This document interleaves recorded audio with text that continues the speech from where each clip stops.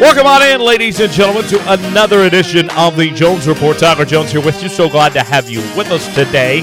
Coming up here in just a few minutes, going to be joined by Cayden McFarland, sports director out at KJRH in Tulsa, the NBC affiliate out there. He'll join us as we'll talk National Signing Day. We'll talk, obviously about the college football playoff and a little Thunder basketball as well with Cayden coming up here in just a few minutes from right now. Joining me as always is Thomas Bridges, who's with us.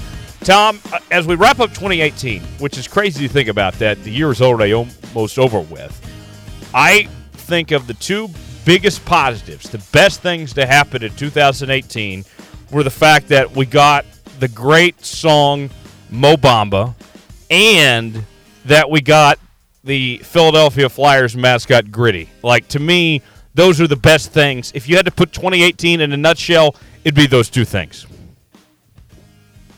Maybe so. I guess I don't really have a two best things of 2018. I do like Mo Bamba, and I like that everybody gets hyped to it. Especially, just kind of being an amateur DJ here and there. It is exciting. I always have to drop that in there. I don't know about Gritty, though. You're not sold on Gritty? No, maybe not. I don't know. What do you not like about Gritty? I wouldn't. It's not that I don't like him. I just wouldn't call it best of 2018. I guess I'd have to think about it. Let me think, and I'll give my two best things of 2018 towards the end. But we're on the same page on Mo Bamba, though. I do like Mo Bamba, and as it gets played out, it might be like another Adele song that gets played out, and then I end up hating it. But for right now, I enjoy it. I will not lie.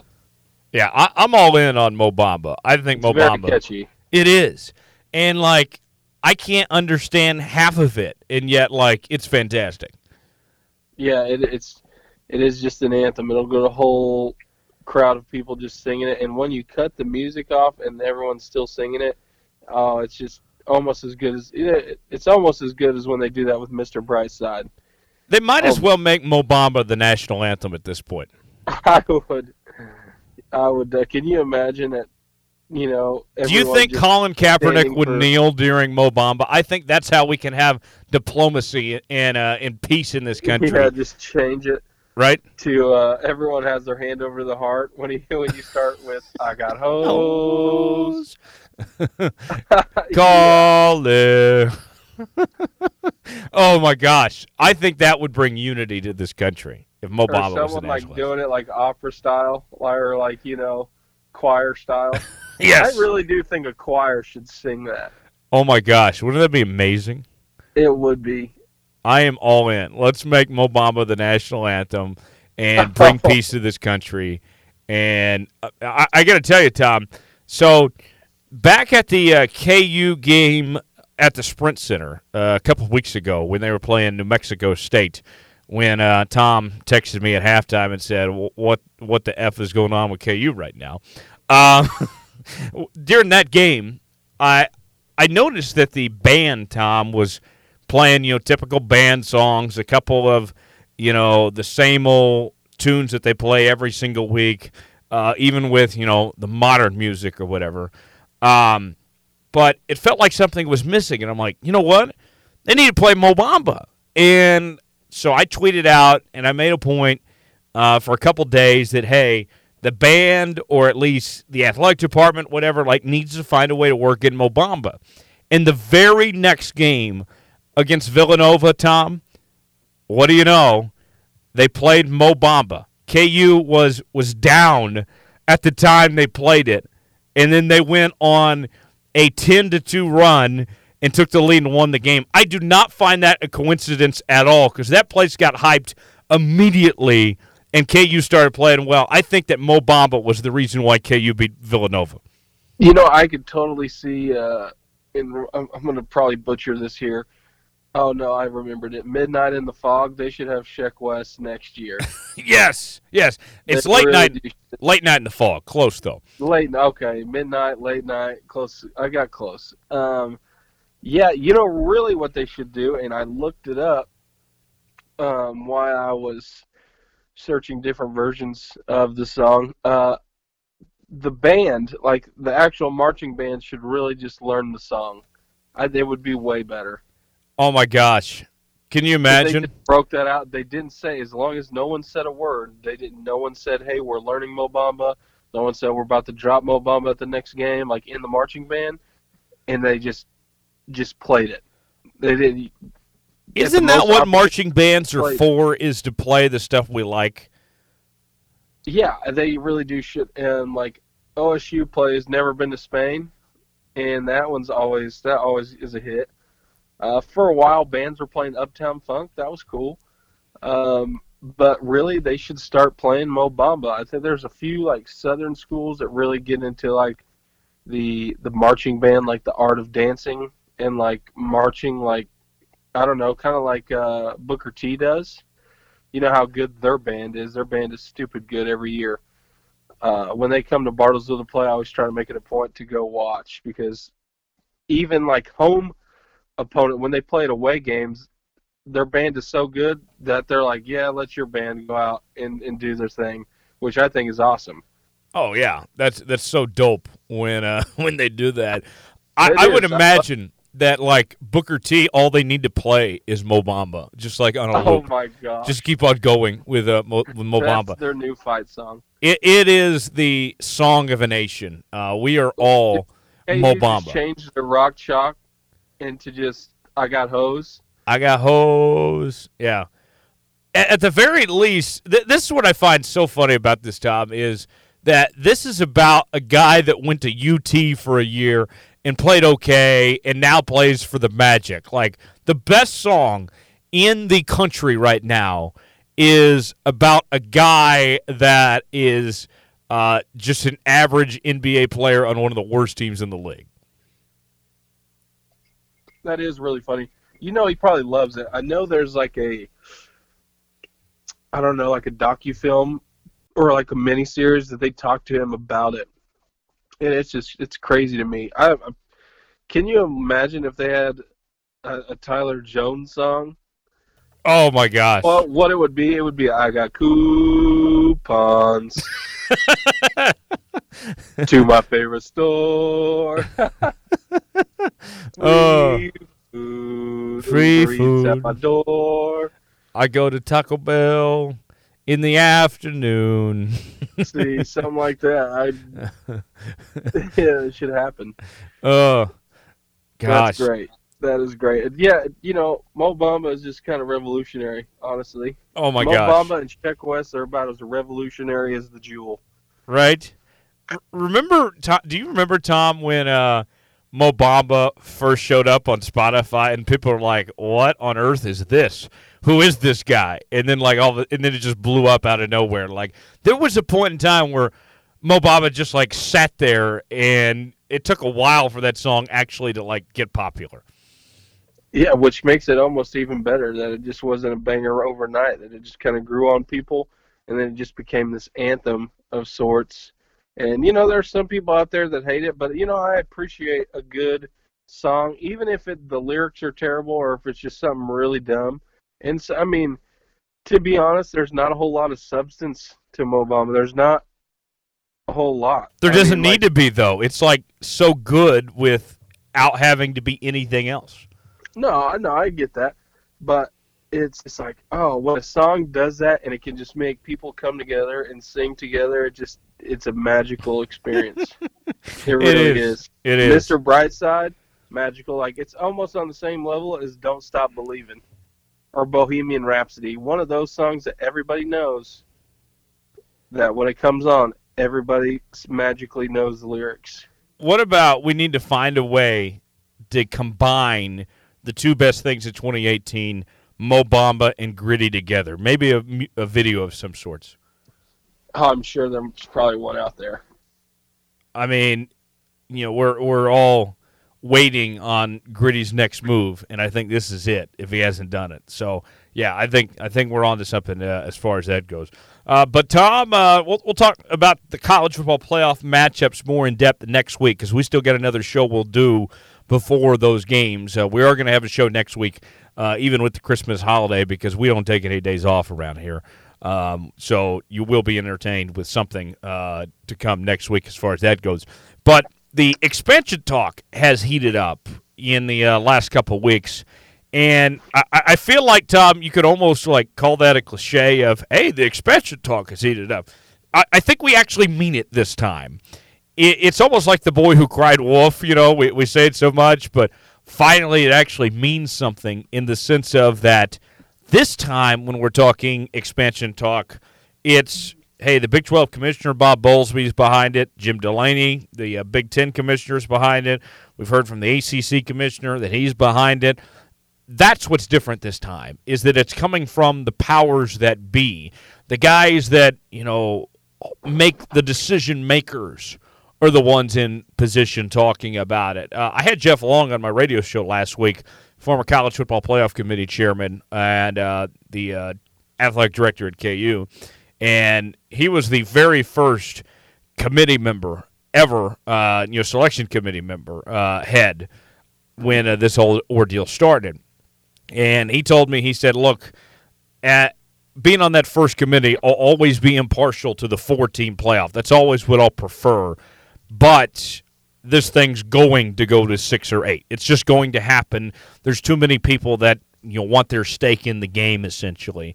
And I think that's the case that this is ultimately going to end up being, Tom, is that the Big Ten gets left out again, and this time with a one-loss Ohio State. Georgia gets left out, and you could make a very good case that they're better than Notre Dame, maybe better than Oklahoma, and even maybe better than Clemson, and they're on the outside looking in. So there's just what you're seeing is that these conferences are not getting their say of what they want, getting a seat at the table. UCF would be included, of course, in their own rights. But, when you have a system of 5 power conferences and only 4 seats, and then an independent like Notre Dame comes in, and then 2 SEC teams get in last year, of course you're not going to have people happy. We knew from the time this thing started, Tom, that 4 teams was just going to be an experiment, that expanding this is the inevitable, really. Yeah, Jones, it is the inevitable, and I think as soon as the first year happened, we just kind of already assumed that eventually it would move to 8 teams. And I don't think it's crazy, as much money as they can make off of these games, it's going to be a while, and we haven't even moved to 8 teams, but I wouldn't be surprised if eventually it moved to something like a 10-team with a play-in or something like that, or even 16. Just because of how successful, and I know football games take more of a toll or longer. They can't be played back-to-back like the big dance can be, but I think that we see the success with March Madness with 68 total teams? 68, yeah. Yeah, and I know there's more colleges and basketball games are, it's a lot different.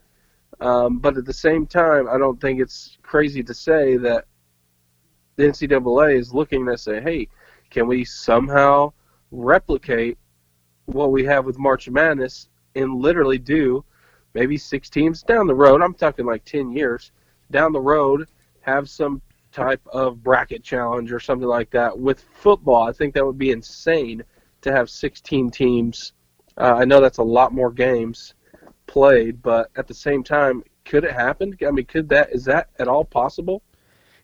I think that's still ways away from even that big discussion. Like 10 years. Right. Let's circle back to 8. Let's start with the 8 there.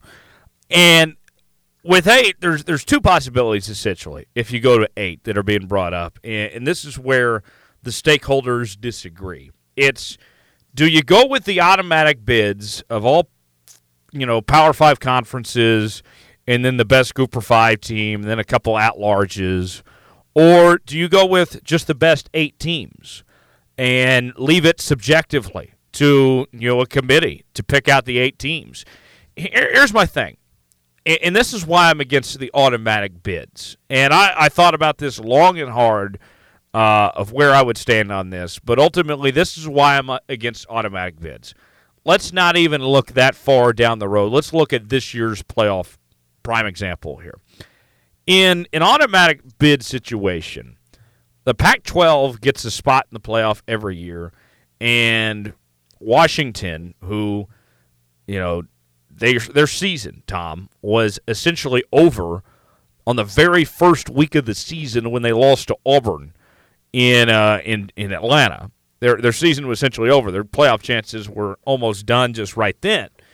Now, all of a sudden, a Washington team that's lost 3 games this year, has no quality non-conference wins, has the same access to the national championship as Alabama. Now, granted, they probably have a much tougher path, but they get to play for the same right to get there as Alabama does. I would have a problem with that because there has to be a value. The thing that makes college football so great is the value of the regular season and how great the regular season is in college football. If 3 lost teams have the chance to compete for a championship, not only are you devaluing the regular season, but you're devaluing the championship itself because you're making it about the playoff and not the right to get there. I think that's as much of the story as it is with college football is the regular season and the path to get to that fight than it is even about the playoff itself. Yeah, I completely agree. And if that happens, I don't think any 3-loss team should be able to get in, even if they're dubbed, one of the better, let's say a Power 5 school loses 3 games, and then you get outside that to, say like a UCF or even like a Boise State or something like that, and they have a perfect season or maybe even a 2-loss season. How do you work around that? I think that's the challenge that we're going to face, and I hope it doesn't go the direction that you're mentioning that it could. I mean, like you said, it would devalue the regular season, and it would just make every Saturday not worth as much. That if you got beat by, a trash team, that maybe it's not that big of a deal anymore. Your season's not over. It doesn't mean as much. And like you said, that's what makes college football great, is that every single week of the regular season matters. Every week matters. Yeah, absolutely it does. And that's what makes it great is that every week it means something. I mean, you look at that SEC championship game. If, Georgia wins that game, then you have 2 teams from the SEC in the playoff. That Georgia had the chance to earn their right to the playoff on the very last week of the season. Oklahoma almost lost their right to the playoff on the very last week of the season if Texas can play a solid second half there. That's what makes this great. And I love the NFL postseason. I do. I love the NFL playoffs. There are some things I would tweak to the NFL playoffs, but don't try to become the NFL. Let the NFL be what the NFL is, and college football stay what it is or slightly change it up a bit. I mean, that's, to me, if you're trying to compare things with the NFL, you can't compare them because the NFL is only a 32-team league. You play a lot of the same similar teams. The gap isn't nearly as big from Team A to Team B in the National Football League. Don't try to become the NFL. College football is good at being college football. And so I'm all in favor of expanding the playoff to 8 teams and getting the best 8 teams. But let's not do this automatic bid nonsense. Let's just see what the best teams are. I think if you want to compare it to the NFL, if you do want to go that route, Tom, how many times do we complain about, a 7-9 or 8-8 team winning their division and getting in, or like a 9-7 Bills team gets a wild card spot, or something like that, and you're like, really, they don't even belong here in this postseason. It would be better if there were less teams involved. I think the NBA playoffs are too big as is with too many teams. The college football playoff, you don't want to invite too many to the party because it could dilute the product of what this all means. I think at 8, if you go to 8, then the interesting factor that I do like of going to 8 is all of a sudden the home game element becomes a part of the playoff. All of a sudden, home field advantage matters because that first round would be at home sites. All of a sudden, you're looking at, Alabama is hosting UCF in Tuscaloosa. Oklahoma Could you imagine that? Oh, my gosh. It would be like a bowl game at home. Right. You're getting a team you've never seen before or that you've never played in, 10, 12, 15, 16, 100 years. And meaningful football at home in December would be a game changer for the atmospheres on these campuses and the money that would generate and be a whole new factor. I think that here's the deal. If you get 8 teams and get the best 8 teams and the top 4 are going to get home games in the playoff, then you do not devalue the regular season because everybody is going to be playing to not only make the playoff, but they want that home field advantage and they want the easier path to get to the national championship game. To me, that's when you get the best of both worlds, is you still get the value of the regular season, and all of a sudden you have a fight to try to get a home game and a much easier path. At that point, right now it doesn't matter if you're the 4 seed or the 3 seed, 2 seed, or the 1 seed in the playoff. If you're in, that's all that matters. All of a sudden, if you're the 8 seed in the college football playoff, you're not going to get a home game, and you got the toughest path of anybody to win the national championship. You are going to be battle tested, and you're going to have to earn it. To me, that would still bring value to the regular season at that point. Oh, yeah. Well, could you imagine an 8 seed, having to go to Tuscaloosa or Clemson or Norman or anywhere like that? That would be insane. And not only would just the home team fans show up, I think everybody in the region would show up. It would be essentially like a bowl game in a small town. And that would be awesome because, the bowl games are in bigger cities. But let's just, for shits and giggles, say Iowa State, down the road, had a home game in the playoff in December. I mean, could you imagine Ames, Iowa, having something like that? It would be insane. Waco, Texas, having something like that. Obviously that's probably not going to happen anytime soon, but I'm just listing off the smaller schools that Lubbock, Stillwater, Norman, something like that. That's not Oklahoma City. That's not Dallas. That's not New Orleans. That's not a big city. That's not Nashville. That's not that's not Tucson, Phoenix, Denver. You could go on and on with the bigger cities. And if you play something like that in a smaller city, it would be stupid. It would be awesome. It would be like college game day. At the same time, everybody would show up. It would be nuts. It would be great. It would be great for college football to get to that. And I hope they recognize what kind of potential that they have here. Now, you did mention NFL, like 7-9 team getting in. Some years I do have a problem with it, but then the other years you get like the New York Giants that go in and win the Super Bowl. And that is kind of awesome to see, unless you hate the Giants. Or unless they beat your team in the Super Bowl. Sure, but Giants were a 10-6 team when they won the first time around. The second time year they won the division. But I don't want 3. It's the equivalent of having a 3 or 4 loss team. I completely agree. Yeah, that would and be then trash. Think about this.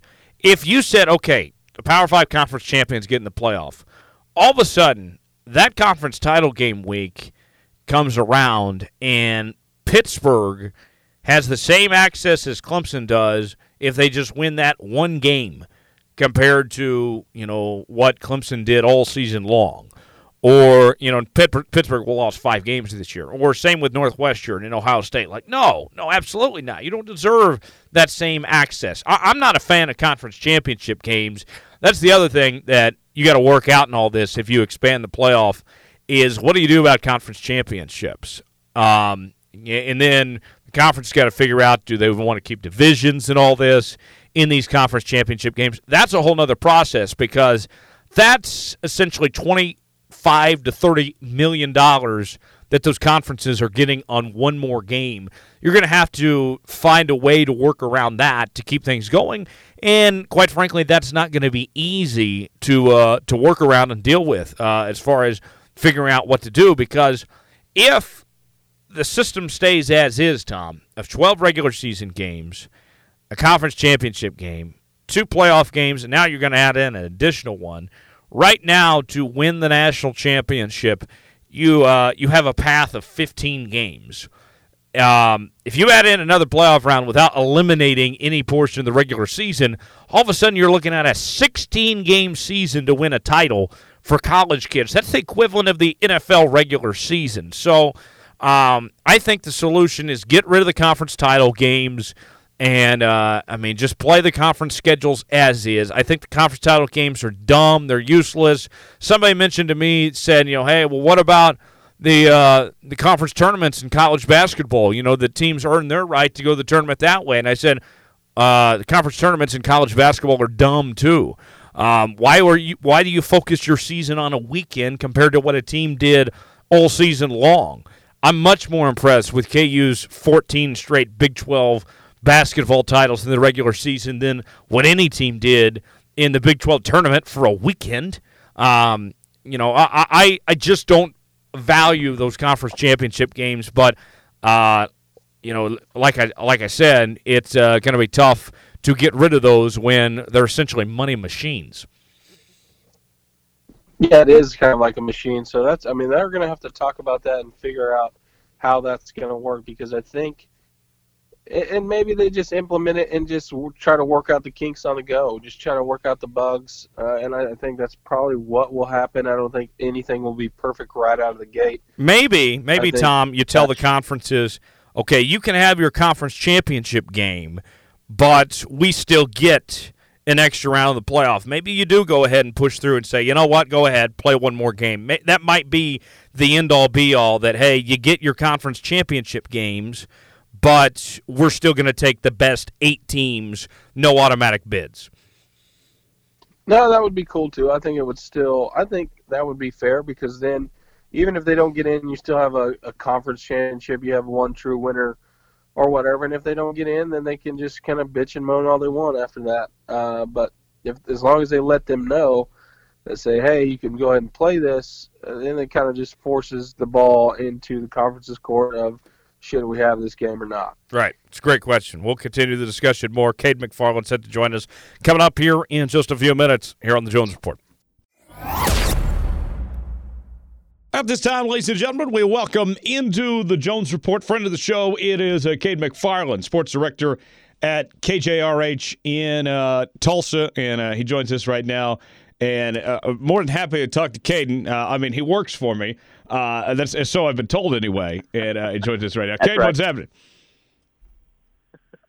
Who works for you, but I work for everybody. Not just you, Tyler. Not everyone. Everyone. You are the common man for the common man.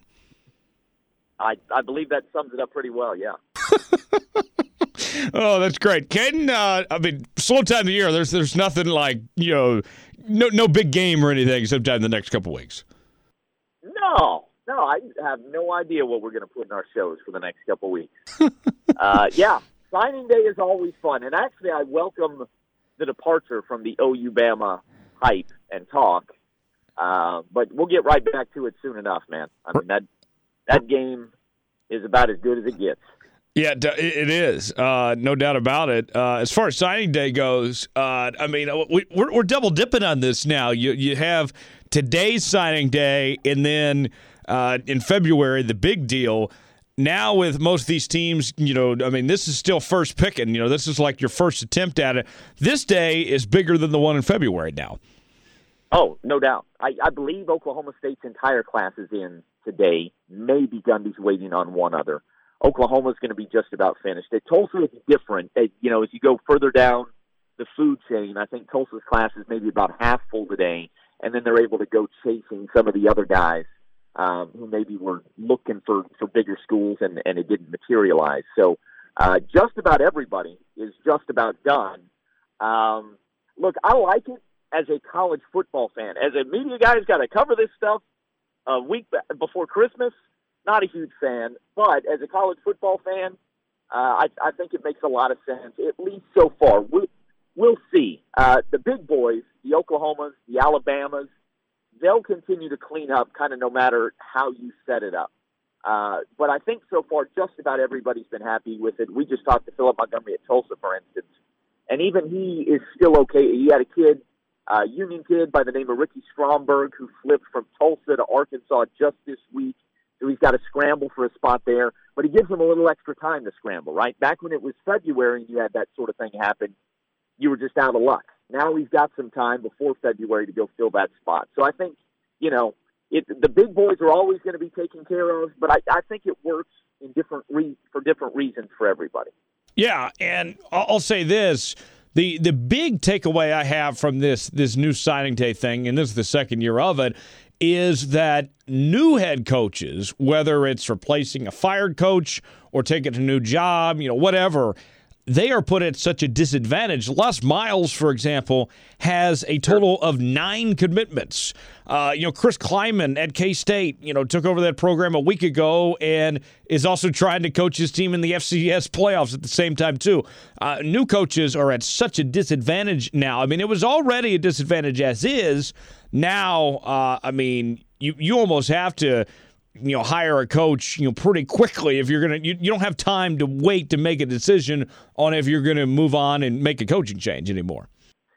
That's a good point. And I'll tell you this, I don't think it's going to change anything in this regard, but if it gets any athletic director to slow down and give the guy he's got on hand another year, I'm all for it, because I just think there are way too many firings in college football here, there, and everywhere. I would love to see guys get the 5 years that they're, promised at the start of their contract. I think way too many guys are blown out too early, and then money is paid, and you know about that up at the University of Kansas, where, wouldn't things be better if you had just stuck it out with Turner Gill? Maybe it wouldn't have been great for 4 or 5 years, but it would have been better than what's followed. I think there are too many firings, and if the recruiting timetable changes that even a little bit, because you're right, guys are behind the 8 ball when they're hired in December, and you have that signing day looming in just a few days. I'm all for it. Yeah, I'd be intrigued to see exactly what this is going to play out for the next several years, the long-term effects of when this all unfolds. Cayden, down there in Tulsa, you guys had an interesting class of some really good high school talent down in the 918 this year. When the player of the year isn't getting D1 offers in Cortez, from my school, Nowhere Cortez from Broken Arrow, to me that's kind of a sign that, hey, there's a lot of guys, trying to fight for these spots there. Yeah, and he's one of those guys. Just the size and the speed is not prototypical. It's not what people are looking for. But somebody's going to give him a chance, and he's the kind of kid who works so hard and is so competitive. Just wouldn't be surprised to see him surface somewhere, some way. But you're right. We have a ton of talent down here. I think 20 of the top 30 probably players in the state of Oklahoma were from the Tulsa area, or what we call green country. And at the very top, Dax Hill is maybe the top recruit the state of Oklahoma has seen in at least a decade, maybe more. 5-star guy according to everybody, one of the top 20 players in the country, regardless of position, the number 1 safety, and he was going back and forth between Michigan and Alabama.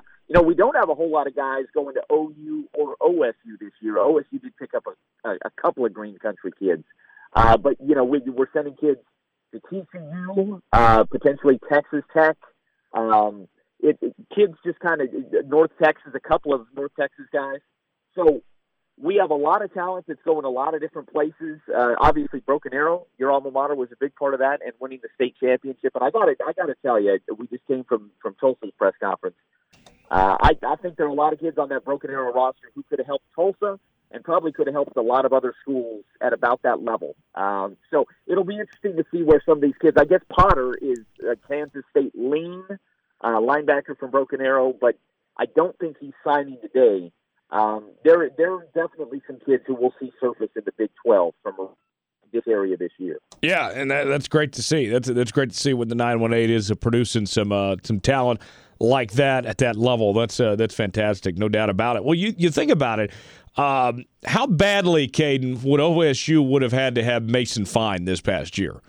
I mean, like, that's a kid that was right there in the 918 that, was just looking to go anywhere. I mean, he would have gone to TU anywhere, and, what do you know? He's tearing it up in North Texas. I mean, they would love to have him right now, and, they missed on a guy that was just right there in their own backyard like that. Yeah, and you could understand it for OSU. They had Mason Rudolph on hand. They have Spencer Sanders coming in next year. They recruit quarterbacks really, really well. But you think the University of Tulsa could have used the back-to-back Conference USA Offensive Player of the Year?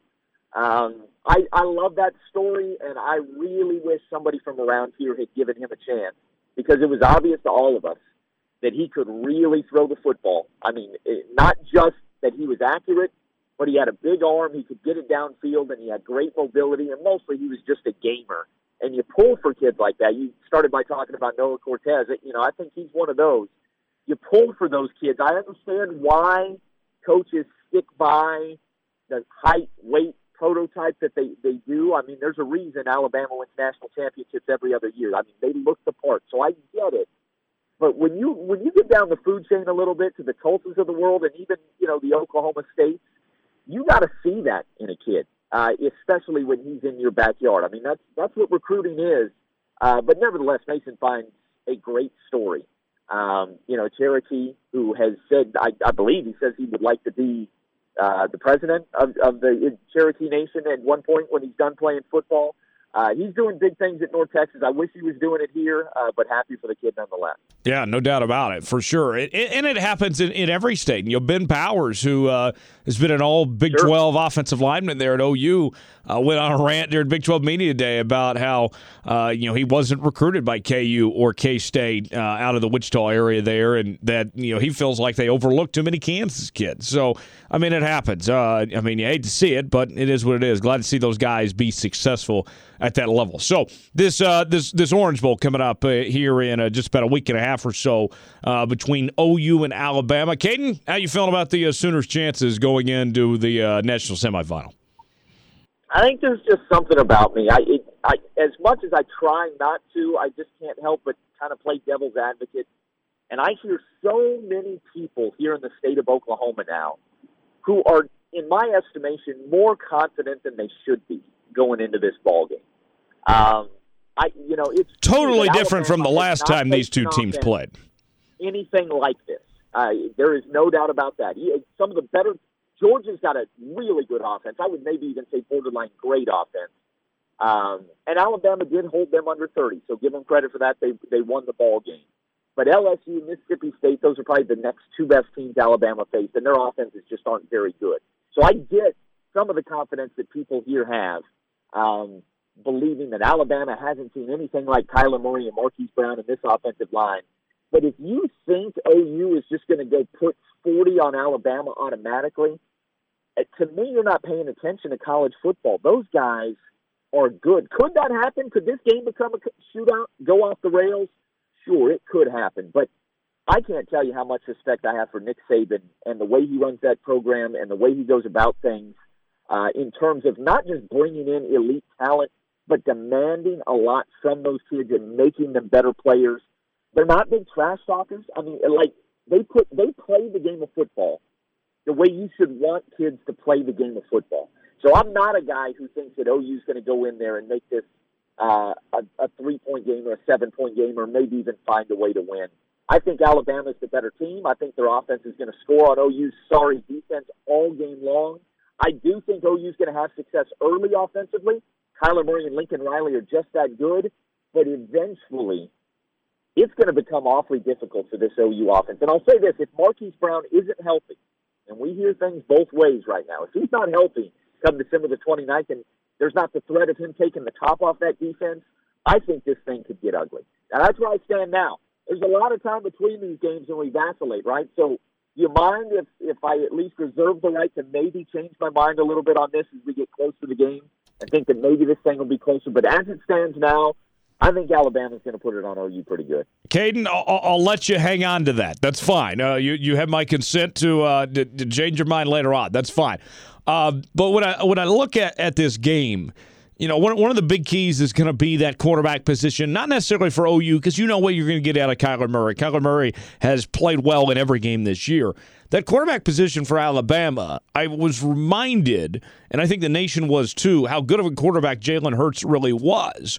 We were quick to dismiss him because he got benched, because he lost his job. But the way he played in that SEC championship game, he played well for those 2 years he started. I mean, if it's Tua or if it's Jalen, or if Jalen does end up coming in and taking time away of some sorts, it almost doesn't matter who's playing that quarterback position because they got good options either way. Tua is clearly the better guy, but maybe Jalen Hurts is going to be better come December 9th that day. Yeah, I could not agree with you more. I think Alabama probably gets to 49 one way or the other. If Tua's not completely healthy, wouldn't be surprised at all to see Jalen come in and be the guy who takes command and leads his team with one scoring drive after another. His ability to run the football would give OU fits. There is no doubt about it. That said, OU has been so poor in coverage, especially deep downfield. What we saw from Tua all year long and this group of Alabama receivers that may be the best in the country, I don't see how OU stops them either way. To me, Alabama's kind of going to have to stop itself. OU's going to have to get lucky. I think that the Sooners defense could stand on its head and play its very best, and they might still give up 42 in this matchup. I think whether it's Tua or Hurts, Alabama's going to have a whole lot of success offensively. Yeah, no doubt about it. I think so. They're going to have success. And for this OU defense, Cayden, it's going to be about basically you're going to have to hope it's a shootout and get enough stops, essentially. I mean, no one's banking on that, hey, OU's going to win this game because they're going to hold Alabama under 30 points. It's going to be that, hey, the offense does their part and you get some turnovers and get some stops there. I mean, this is the ultimate bend but don't break type of scenario here for this OU defense where it's not doing too much, it's doing just enough to get a victory here. Sure. And they've done that a lot, not just this year, but even going back to last year. And that's one thing. If Alabama turns it over early, or if Alabama's offense isn't quite firing, it's not in rhythm early, and OU's is, and OU can go up 14-0 or 17-0, something like that, you do begin to wonder just how uncomfortable might Alabama's offense be if for the first time, maybe ever, an Alabama offense goes into a game thinking, wow, I should take that back because Deshaun Watson put it on their heads pretty good a couple times in title games. But very rarely are they in a situation where they think, man, we might need to score 38 or 42 to win this thing. We're going to have to win a shootout. OU, meanwhile, is in that situation all the time. And that was one, area in which I thought Kyler Murray couldn't possibly be as good as Baker Mayfield. Just the calm he showed in those shootouts. Kyler was every bit as good as Baker. Just went back out and kept scoring. We saw it against Texas Tech. We saw it against Oklahoma State. We saw it against West Virginia. OU knows how to win a shootout, and I think, the defense, they've been in that situation so much, I don't think they're going to get too discouraged. When Alabama goes down the field or when they hit a big play, like they give that up all the time, and they know they've got Kyler Murray on the other side. So OU potentially has the advantage if this thing becomes a shootout and if it's close simply because they've been there and done that. And for Alabama, that's going to feel weird. Yeah, I think so. Cayden McFarland joining us here on the Jones Report this week. Cayden, have you been dreaming about at night that OU Notre Dame matchup to see your Irish in the national championship, that possibility? I got to tell you. I mean, I guess I would rather, as a Notre Dame fan, see Notre Dame face OU than Alabama, but not by much. To me, that would be an awful matchup for my Irish. There is not a good matchup for these guys in the college football playoff this year, in my opinion. I don't like their chances against Clemson, but I do like their chances against Clemson better than I like them against Alabama or OU. So, no, I would be an absolute wreck. I was back in 2012 when Notre Dame came into Norman and knocked off the Sooners in that season where the Irish went undefeated until Alabama beat the brakes off them in the title game. I was giddy that night. It was borderline embarrassing. No, I shouldn't say. You can go back and look at the tape. You can watch my reports. I don't think it came across that I was excited about what had transpired that night. But I got to say, I'm already dreading my 5 and 6 o'clock live shots on the 29th as Notre Dame is playing Clemson at that moment, and I, try and keep my nerves in check. But no, point is, as big a Notre Dame fan as I am, and trust me, I love them. I love this team. I'm glad they made the playoffs. I don't like them in a matchup against any of these three teams. I understand why Vegas would have them as the underdog in all three of those matchups, and you can throw Georgia and probably Ohio State in there as well. Notre Dame's had a heck of a season. Give Brian Kelly all the credit in the world, but we're not quite at that level. So am I dreaming of OU Notre Dame? Yes, but mostly because San Francisco would be a great place to be in January. And, yeah, I'd love to see the Irish win at least one more, but I wouldn't feel great about their chances. Okay. I've thrown OU under the bus by saying I think Bama's going to beat them. But I've also admitted that I think my favorite team, Notre Dame, would go down to OU. So that's the kind of balance you can expect from me, Tyler. Yes. I'm not a homer, but I'm not a hater either. No, you're a realist. That's what you are. I mean, you're a realist to the core. So I applaud you for that. That you keep it real, keep it 100. That's great stuff. But I felt like Notre Dame scheduled their way to the playoff this year. I mean, other than that game against Michigan, who has the Irish really faced this year? I was not impressed with that schedule, and usually I am. I like that independent schedule that Notre Dame does, that ACC package they do and everything. I mean, I usually give them more credit than most people. To me, I didn't feel like there was much of a body of work there beyond that Michigan game to begin the year, and Michigan didn't look that great against Ohio State there at the end of the season. Yeah, they caught some breaks. You can't knock them for what Florida State and USC did this year. I mean, those are games when you schedule them, you expect those to be slobber knockers. And Stanford ended up, with 8 wins? Not a typical, certainly not vintage Stanford, not the best they could be, but not a terrible team either. And then, Syracuse ended up being a pretty fine team. Notre Dame beat them 36-3. Those guys, Syracuse almost beat Clemson. Notre Dame, meanwhile, doesn't even give up a touchdown to them. So there are things to like about Notre Dame's body of work, but it's certainly not what you would have expected it would need to be at the start of the season when we didn't know that Florida State and USC would end up being terrible. One thing I'll say in defense of Notre Dame and the way they schedule, they play teams from all over the country, and they play teams that play a whole bunch of different styles. They see the triple option every year in Navy. They got to deal with West Coast teams that will usually throw it around a whole lot better. They got to deal with Big Ten teams that are tough. They got to deal with teams from the ACC that have Southern athletes. I give Notre Dame a lot of credit for at least playing a schedule that forces you to play ball lots of different ways.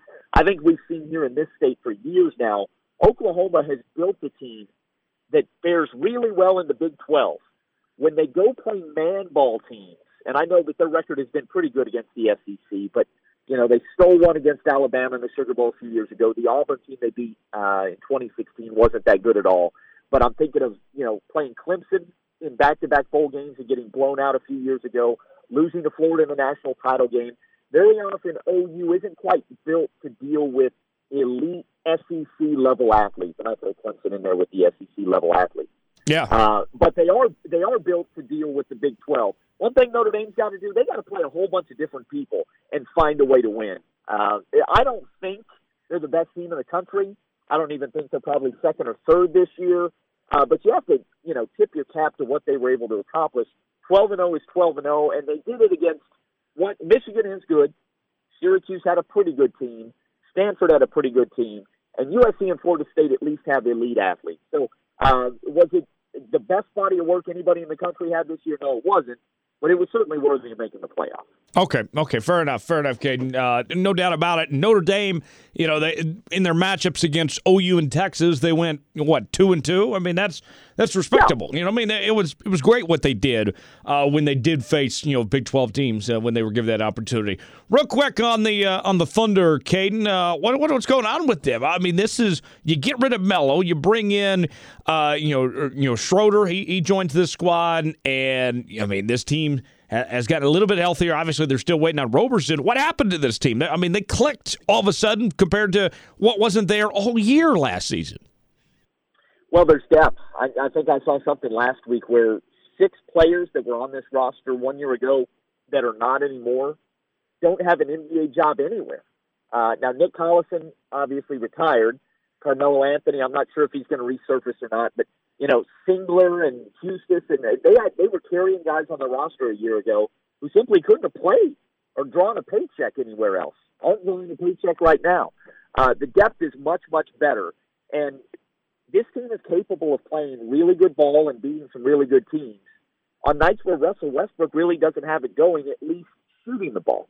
And Westbrook's doing a pretty nice job of finding, all right, on this night against this opponent, what does this team need from me? And a couple nights ago, he was really, really good defensively. Again, couldn't shoot the ball. When he gets it going, I think they are capable of taking it to another level. Now, all that said, they've taken some losses this month that I think they're really going to regret come the end of the year, because the schedule is about to get brutal. Everybody in the West, with the exception of Phoenix, is capable of beating you on any given night. Road games are going to be awfully difficult to win. To me, Oklahoma City needed to make some more hay here in the month of December. I would like to see their record. They're 19-10. Be a whole lot better if they were about 22-7. That said, they'll be in the mix all year long. Paul George really is playing. We could, borderline MVP level. They got a lot of pieces, a lot of guys they can rely on night to night. Schroeder's been fantastic for the most part. I like what this team is capable of defensively more than I thought I would without Roberson. I didn't realize he was going to have a setback with his injury, so was counting on him this year. If he can't play all year, you still feel like this team's capable of playing some pretty fine defense. Are they going to go win the West? As long as the Golden State Warriors are healthy, heck no. I just don't see how anybody is. And I have a great respect for Denver as well. Yeah, Denver is solid. But I think Oklahoma City's near the top. They top half playoff teams in the West for sure. Just win a playoff series. Just one. It's been a while since Oklahoma City fans tasted a little bit of victory in the postseason. 2 years now. So that would be nice if they can just get one. I think you'd make a lot of people happy as far as that goes. All right, last thing, Cayden. I'll leave you on this. I was thinking of you over the weekend because I was watching the New Mexico Bowl, and I really want to go to the New Mexico Bowl. To me, that is an underrated bowl. What a venue that was, and the scenery and everything. To me, I was like, oh, my gosh, you know what? That's not a bad bowl game. That was their 9th year. I used to work with the guy who runs the bowl game. His name's Jeff Symbieta. He used to work with me at KRQE years ago. He's a fantastic dude. He's done a great job. They've done a great job. I have said for years and years, if you don't like having all these bowl games, you don't have to watch. It's free, man. ESPN gets double or triple the ratings they would get if they were playing college basketball in there. They're funding most of these small games, including the New Mexico Bowl. I love it. I love the New Mexico Bowl. I love watching it. I love getting to see some of the scenes from home each and every year. And they had probably their best matchup ever this year with Utah State and North Texas. So I'm right there with you. It makes me wish that I was back home eating some red or green chili. If green chili's involved, then I'm definitely making on my list that I'm going to the New Mexico Bowl at some point. That is marking off. That's going to happen. I need to do it sometime, man. Let's do it. I'm down. Next year, we'll make it happen. The fact that KU Villanova, a Final Four rematch, was 11 a.m. on ESPN, and the New Mexico Bowl was in the afternoon, that tells you all you need to know as far as the value of college football is compared to college basketball on that front. Follow this guy on Twitter at CaydenMC, and we'll catch up down the line. Cayden, appreciate the time. Thanks for joining us, man. You bet, Tyler. My pleasure. Big thanks to Cayden McFarland for joining us here on the Jones Report today. Tyler Jones, Thomas Bridges back here with you now. Tom, what would you call the station that Cayden works for? Would you call it just K2? K2, right? K2. K2. K2 works for you. Yeah. It really does. Does it? Does it work better than Channel 2 in Tulsa? Right. Does it work better than them? Well, they are Channel 2 in Tulsa. Well, yeah, there you go. Which one's better? I think the K2 and Channel 2 are probably the same thing. Yeah, maybe so. Maybe they go hand in hand. They're a dream team. Quite a combo there as far as that goes. Welcome back. A couple more things before we get out of here today. Let's go ahead and get to talk NFL now. This playoff picture, the way things look right now. The Chiefs, they sure made things a lot harder on themselves by blowing that 14-point lead with 5 minutes to go last week against the Chargers, because with the Patriots losing on Sunday, if the Chiefs simply just play defense for like 2 or 3 plays, even one play, if they stop that 2-point conversion from happening, the Chiefs would already have home field locked up for the entire playoffs right now.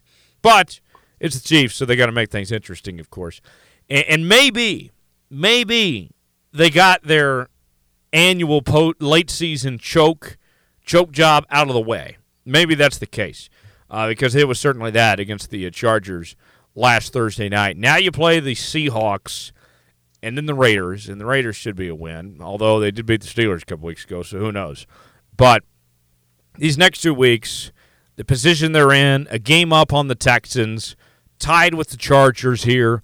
All of a sudden, Tom, there is no room for error whatsoever with this Kansas City Chiefs team. I think that, and we'll get to picks here in a few moments, we're going to see a determined Kansas City Chiefs team. I think they're going to respond well to that one they gave away on Thursday night, especially coming on, they got a little extended week too, playing on Thursday last week. I think we're going to see a pretty driven team that's going to come out and they're going to take care of business and try to lock this whole thing up this weekend here. Yeah, they're going to need to, because Seattle is no place to lay an egg in. I can promise you that, being a Rams fan.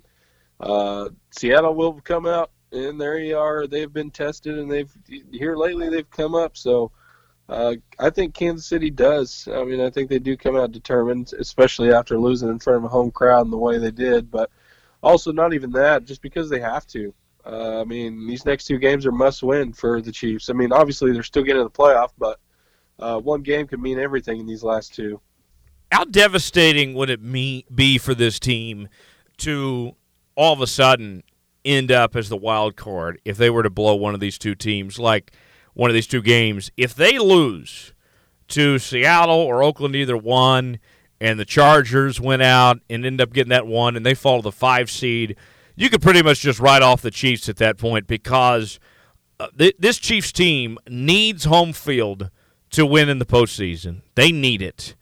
And they would also be coming in not playing their best football, and obviously would be coming in with such a sour taste in their mouth.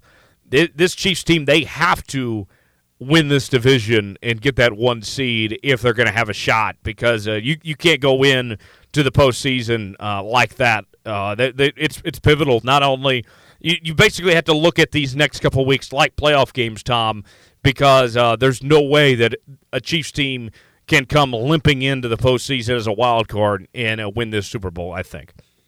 Yeah, there's no way. What would be even more devastating is if they beat Seattle and then lost to the piss-poor Oakland Raiders. If they do it in that fashion, you might as well write them off in the first game. Because just like in March Madness, you got to ride in hot. If you can ride in hot and build that, and obviously right now the Chiefs aren't riding hot. The Rams aren't riding hot. Hell, I know the Saints still won, but they're not even riding hot right now. So I can tell you who is riding hot. Pittsburgh is riding in pretty hot right now. So, and the Chargers, obviously, they're riding in pretty hot as well. So I think that's what's going to come down to, is kind of finishing the season strong and finishing, knocking out these games. Yeah, that's going to be the goal for sure for these guys to have to on that end. With the Patriots loss, Tom, I think if they were going to be one of the top 2 seeds, they were going to be the favorites no matter what Kansas City did, just because out of respect of what they've done. But if things hold and they end up being the 3 or 4 seed and they're limping in with losing to Miami and losing to Pittsburgh like they did, all of a sudden this is a whole different look for this Patriots team. I think that they become very beatable right away. In fact, the way they're playing right now, they are very beatable as is. But this team could turn it on any time. But, I mean, it's got to happen soon. I mean, they're used to going into the postseason playing good football. They've never had success when they've gone into the postseason playing like this. Yeah, that is true, and for a lot of the other teams who might have to end up playing them, it makes it maybe just a little bit easier. I know you can never doubt playoff Belichick, you never doubt playoff Tom Brady, but it does look like they are beatable. It doesn't seem as intimidating as it was if they were riding hot. If they finish out the Miami game and go into Pittsburgh and win, pretty convincingly, then you're thinking, oh shit, here come the Patriots again. The same storyline again and again. But it's not been that way. So, I don't think we're going to see the Patriots in the Super Bowl. I say that until Tom Brady makes me eat crow. But, and anything can happen in the playoffs. But like I said before, you got to come in riding hot. Who is going to be the favorites out of the AFC? If you had to pick one team right now, Tom, if I made you pick one team to ride or die with from this point out, who's that one team you're going to ride or die with? Do the Chiefs get the 1 seed? I'm saying as things stand right now, going forward with the rest of the regular season and the playoffs, if you had to pick one that you got to ride or die with from this point forward, who are you taking?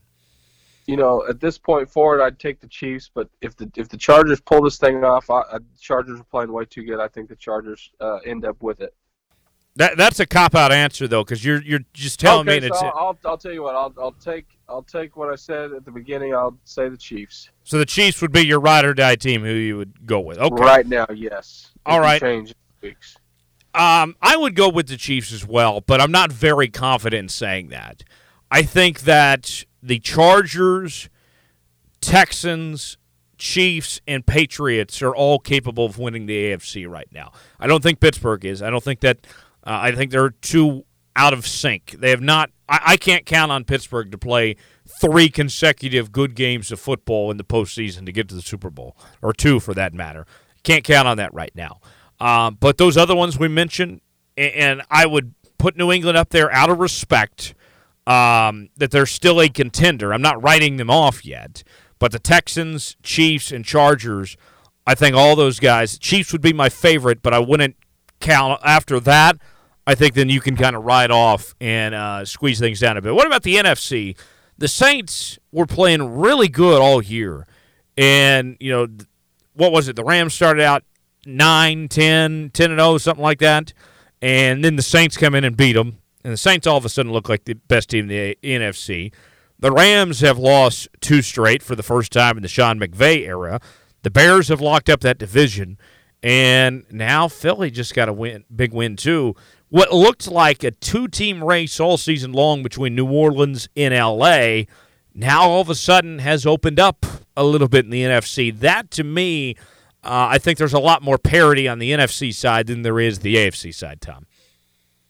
Yeah, I do too. And if we had to pick, the 3 teams again, or however many teams that have a shot at it, I mean, I know the Eagles, they're coming on the Nick Foles thing, and we talked about this off the show about how, the Eagles just operate better under Nick Foles. It was evident last season.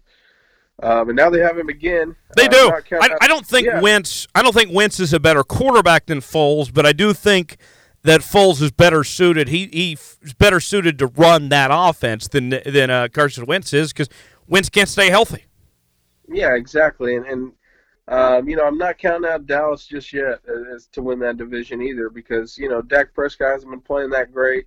It's kind of been lackluster, and the whole thing against the Colts, it's kind of opposite direction. I think Carson Wentz is going to be this generation's Sam Bradford, a very good, talented quarterback, but just his body's not going to hold up. Probably not. Especially, you can't really. It's pretty tough to come back from a broken vertebrae. So that's tough to say too. Right now for me, and I think the team that I'm most scared of is not even as being a Rams fan. It's not even New Orleans. It's the Chicago Bears. Their defense has been incredible. It reminds me a lot of the '85 Bears. And that Matt Nagy coach, he hasn't playing well. I know they lost that crazy game to the Giants.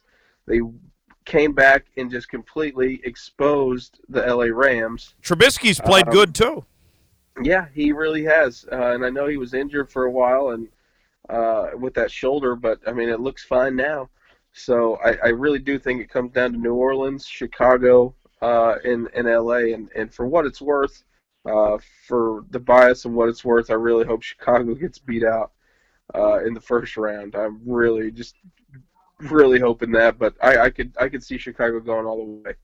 Yeah, I think those three separated themselves, but I wouldn't count out Philly, though, now that Nick Foles is back, possibly what they could do. If I got a ride or die with one team in the NFC, Tom, I'm not confident saying this one bit as far as a ride or die pick, but I got to go with New Orleans at the moment. I know they just lost to Carolina and everything, but no, they beat Carolina, but it was 12-10. They beat Carolina. That's right, barely. It wasn't pretty. It was ugly. They lost to Dallas. That's who it was a couple weeks ago. They've not played well on the road, but if they get home field, then it doesn't matter how they've played on the road. Because they're arguably the best team at home of anybody in the league. So, well, at this point, they have to lose the last two, and the Rams have to win the next two to get home field. It looks like. Yeah, I'm pretty sure. My ride or die team, I'll go with New Orleans, but I'm not confident in saying that, Tom, because they have been exposed. They are beatable. This is a very vulnerable New Orleans team. Yeah, and if I'm going to pick a ride or die, I'm gonna keep the same thing. I'm not going to lose hope. I think McVay can turn around, and my ride or die team is going to be the Rams. I think if they can play, they can get to that point where they play New Orleans in New Orleans again. I think it comes down to saying it's hard to beat a team twice, and I think the Rams would pull it off. So my ride or die. It's biased as hell, but I'm going to say the Rams. MVP race at this point in time, down to 3 at this point that you could make a legit case for. As far as who deserves that MVP award, Patrick Mahomes is my guy. Some say it's Drew Brees. Some say it's Andrew Luck now as part of this. I got to go with Mahomes. He leads the league in yards, touchdowns. His team's in first place in the AFC. It's only his second year in the league, and he's doing this. And you've seen the difference between a Pro Bowl quarterback and Alex Smith doing it, and then what he's doing now. To me, I got to go with Mahomes as my guy. What do you think, Tom? Who would be your MVP pick right now? There's a lot of times that we say, well, he can win it later, and I think that's going to be the case this year. We talk about might not be, Mahomes might be the MVP, but at the same time, quote me if I'm wrong, I don't think Drew Brees has ever won an MVP. And I think this is the year he does it. He's kind of running out at his age, the year he's having. I got to go with Drew Brees. Mahomes is going to win it later. So that's why I kind of really do think they're going to give it to Brees. I wouldn't count out Phillip Rivers either. Yeah, Phillip Rivers. Yeah. Well, I'm going to say Brees, but if Phillip Rivers can, he has to be in the conversation as well. If Brees gets it, doesn't it feel like almost a lifetime achievement award of some sorts? Yeah, it kind of recognizes like, hey, we know you haven't got it all these years because you've had to been competing with Peyton Manning and Tom Brady. And, dude, now it's your time to shine, and we appreciate what you've done for the league. He broke the records, most passing yards this year, all time. I think, Mahomes, what he's done is MVP caliber. But I simply do think they give it to Drew Brees just because what he's done over his career and that he's never won it. Maybe so. But I'll go with Mahomes. I don't think Brees is a bad choice, though, either. But I think that you look at the numbers, and they speak for themselves. I got to go with Mahomes for that. But still a lot to determine these final 2 weeks. I'll say this, Tom, one more thing in the MVP race. If the Chiefs don't blow it against the Chargers and they win on that big stage on Thursday Night Football and lock up the AFC and all this, then Mahomes wins the MVP, and we're probably done with this discussion. I think that much like Tua Tagovailoa did with the Heisman race in the SEC Championship, Mahomes opened himself up to possibly give this away by not sealing the deal against the Chargers last week. Yeah, I could agree with that. Yeah, he had the chance to close the door and obviously didn't, and it's not necessarily on him all the way. It's more so on the atrocious-ass Kansas City defense. And I think, they did lose at home, but going back to your point, I think that's why they have to have home field advantage. That sucks to say, but their defense is that bad. Yeah. Yeah, no doubt. I know the Chargers offense, Phillip Rivers is having a hell of a year, and what he's done is pretty damn good as well. But I mean, you just don't give up 14 points and a 2-point conversion in the last 4.5, 5 minutes. Yeah, exactly. At home. Yeah. So I mean, I get it. It happens. It happens to the best of us. The Spurs let Tracy McGrady drop 13 points in however many seconds to come back, whatever year that was. I mean, that doesn't happen all the time, but sometimes it does. And in this case, that opened the door wide open. When otherwise, it would have been clear case. It would have been Mahomes. Yeah. No doubt about it. No doubt about it. All right. A couple more things, then we'll be done here. Let's go ahead and get to our picks for this week. Tom, let's roll through these real quickly here. Let's start out with the college football picks. Armed Forces Bowl. Houston takes on Army. I feel like that would almost be a sin, like treason of sorts, if you pick against Army in the Armed Forces Bowl. Army's a 3.5-point favorite. Got to go with Army to cover this one.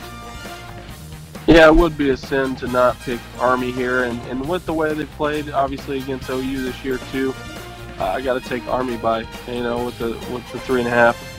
It won't be pretty, but they'll win by a touchdown probably.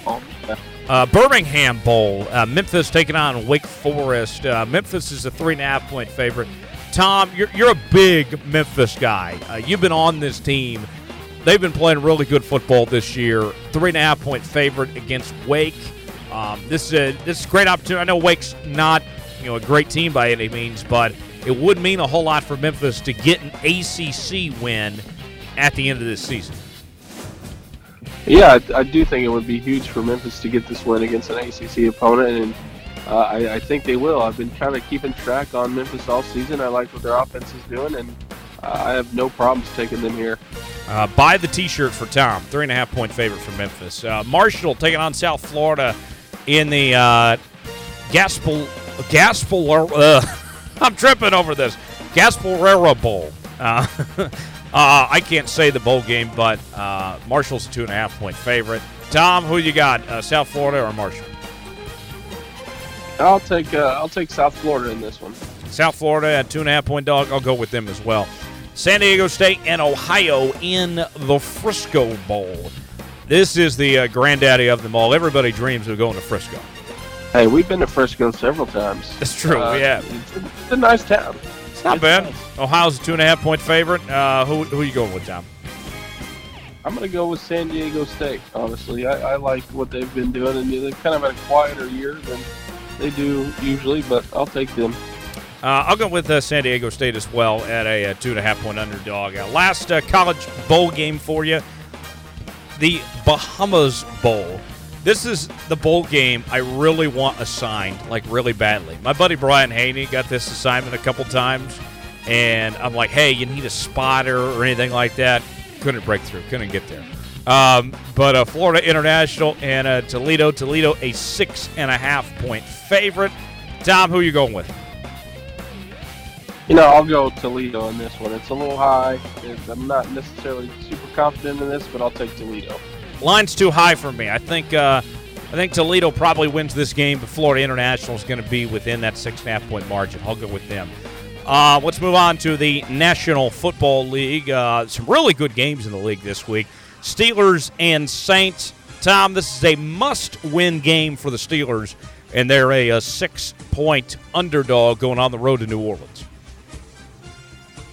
Yeah, they are, and I do think it's a must-win as well. And like I said before, Steelers are playing really hot right now, but if this was in Pittsburgh, I'd be taking Pittsburgh. But, it's hard to win down in New Orleans, so I'll roll with the Saints. Okay. I'm going to go with Pittsburgh. I don't know if they're going to win, but I do like them within 6 to keep it close anyway, because they know the circumstance. They know they need to win this game. Pittsburgh's going to play hard right down the very end, but New Orleans is a better team right now. Chiefs and Seahawks, must-win game for both these teams. The Seahawks trying to keep their playoff hopes alive. The Chiefs trying to get home field advantage throughout the playoffs.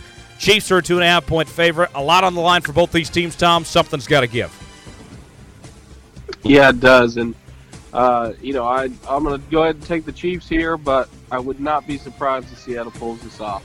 I'll go with the Chiefs as well at 2.5. They're a good road team. haven't been intimidated by the road atmospheres. I'll go with them to get this one done, even in a hostile environment like Seattle.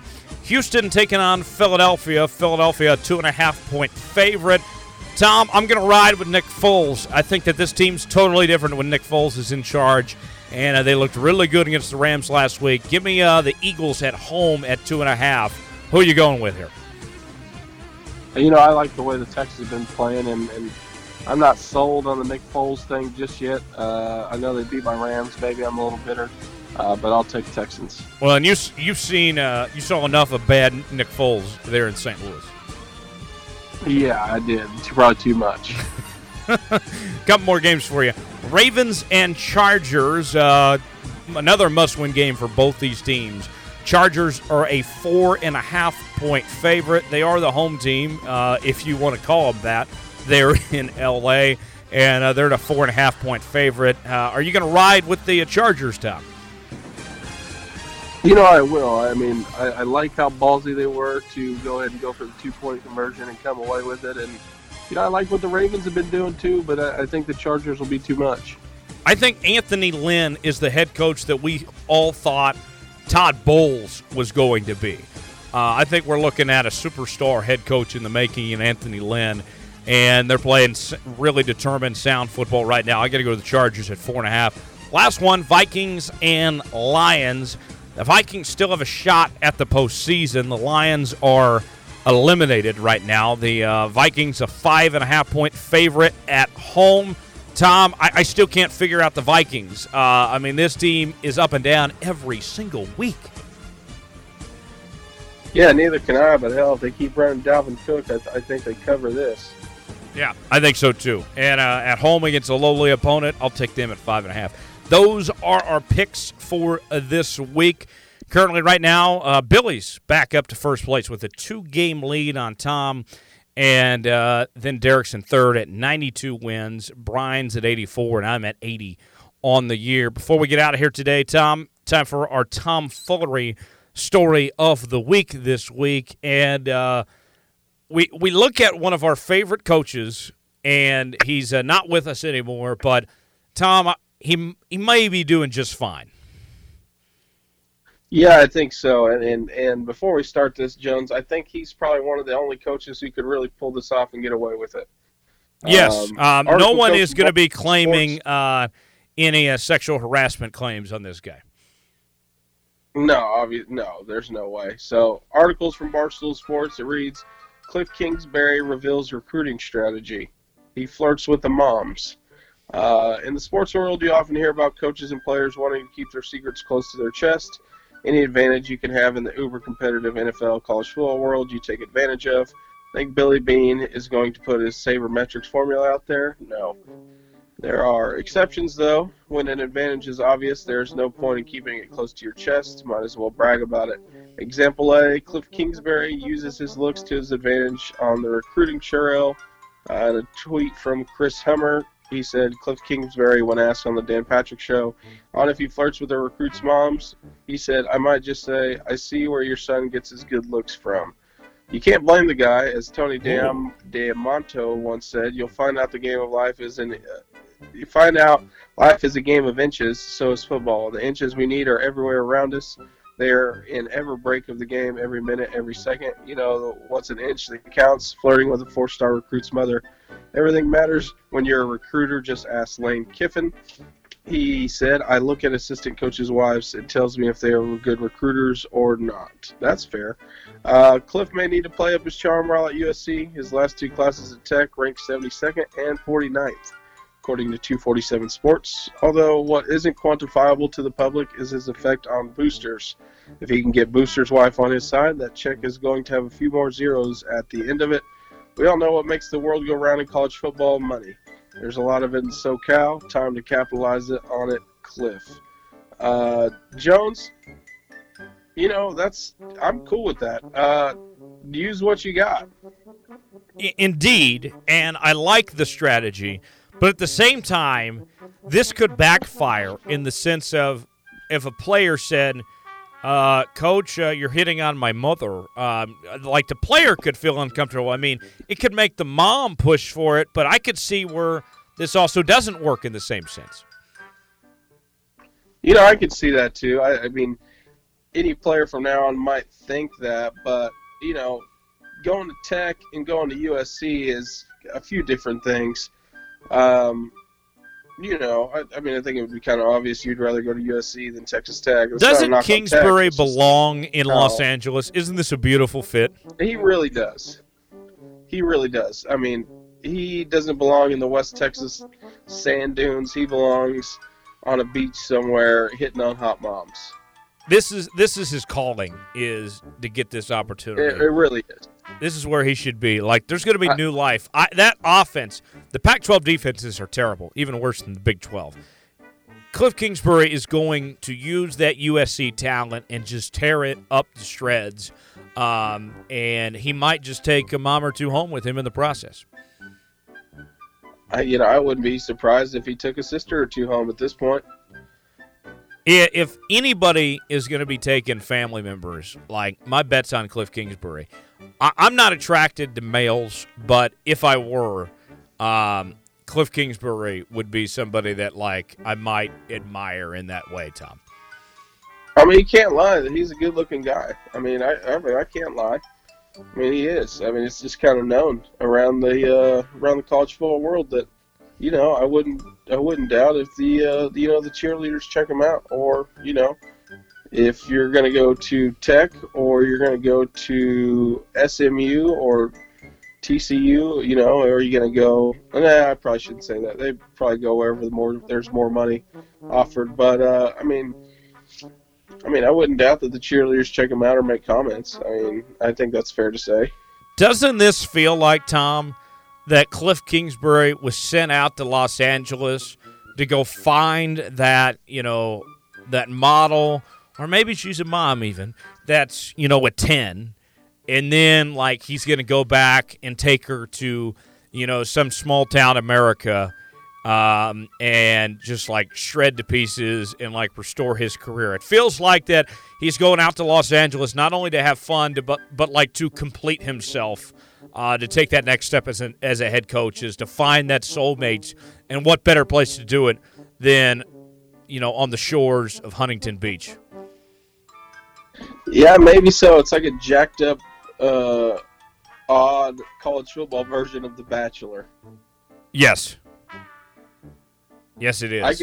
I'm surprised just because of how much money he makes and who he is. But if he wasn't a coach, if he hadn't made all this money and people didn't know who he was, he would be on The Bachelor. Oh, wouldn't he? 100%. Oh, yeah. No doubt about it. Oh, 100%.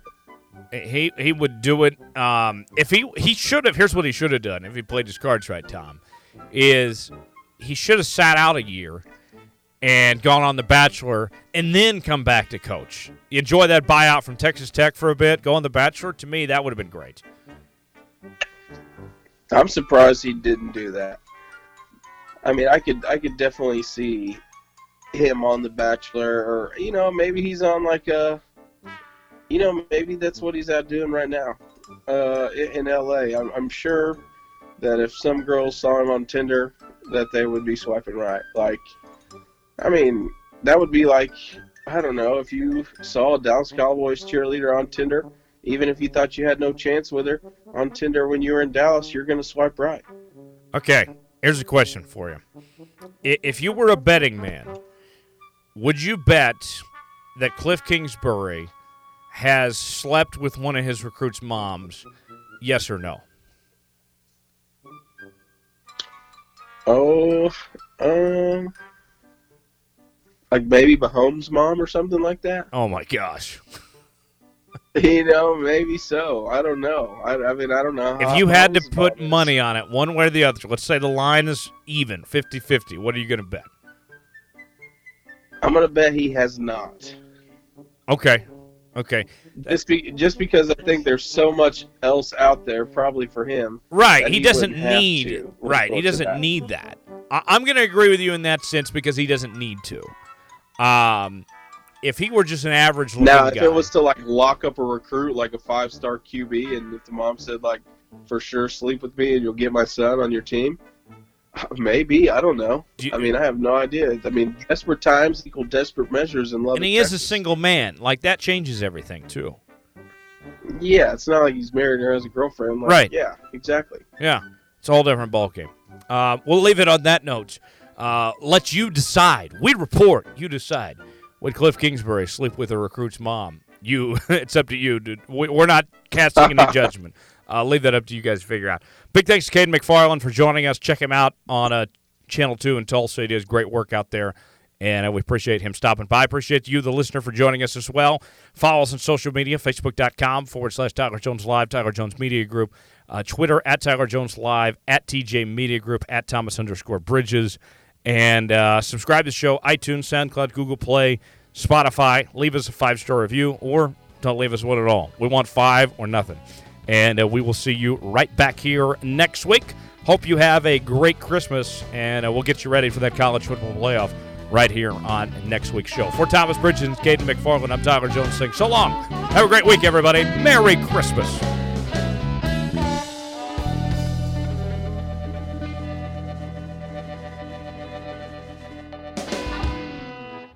The Jones Report. Yeah.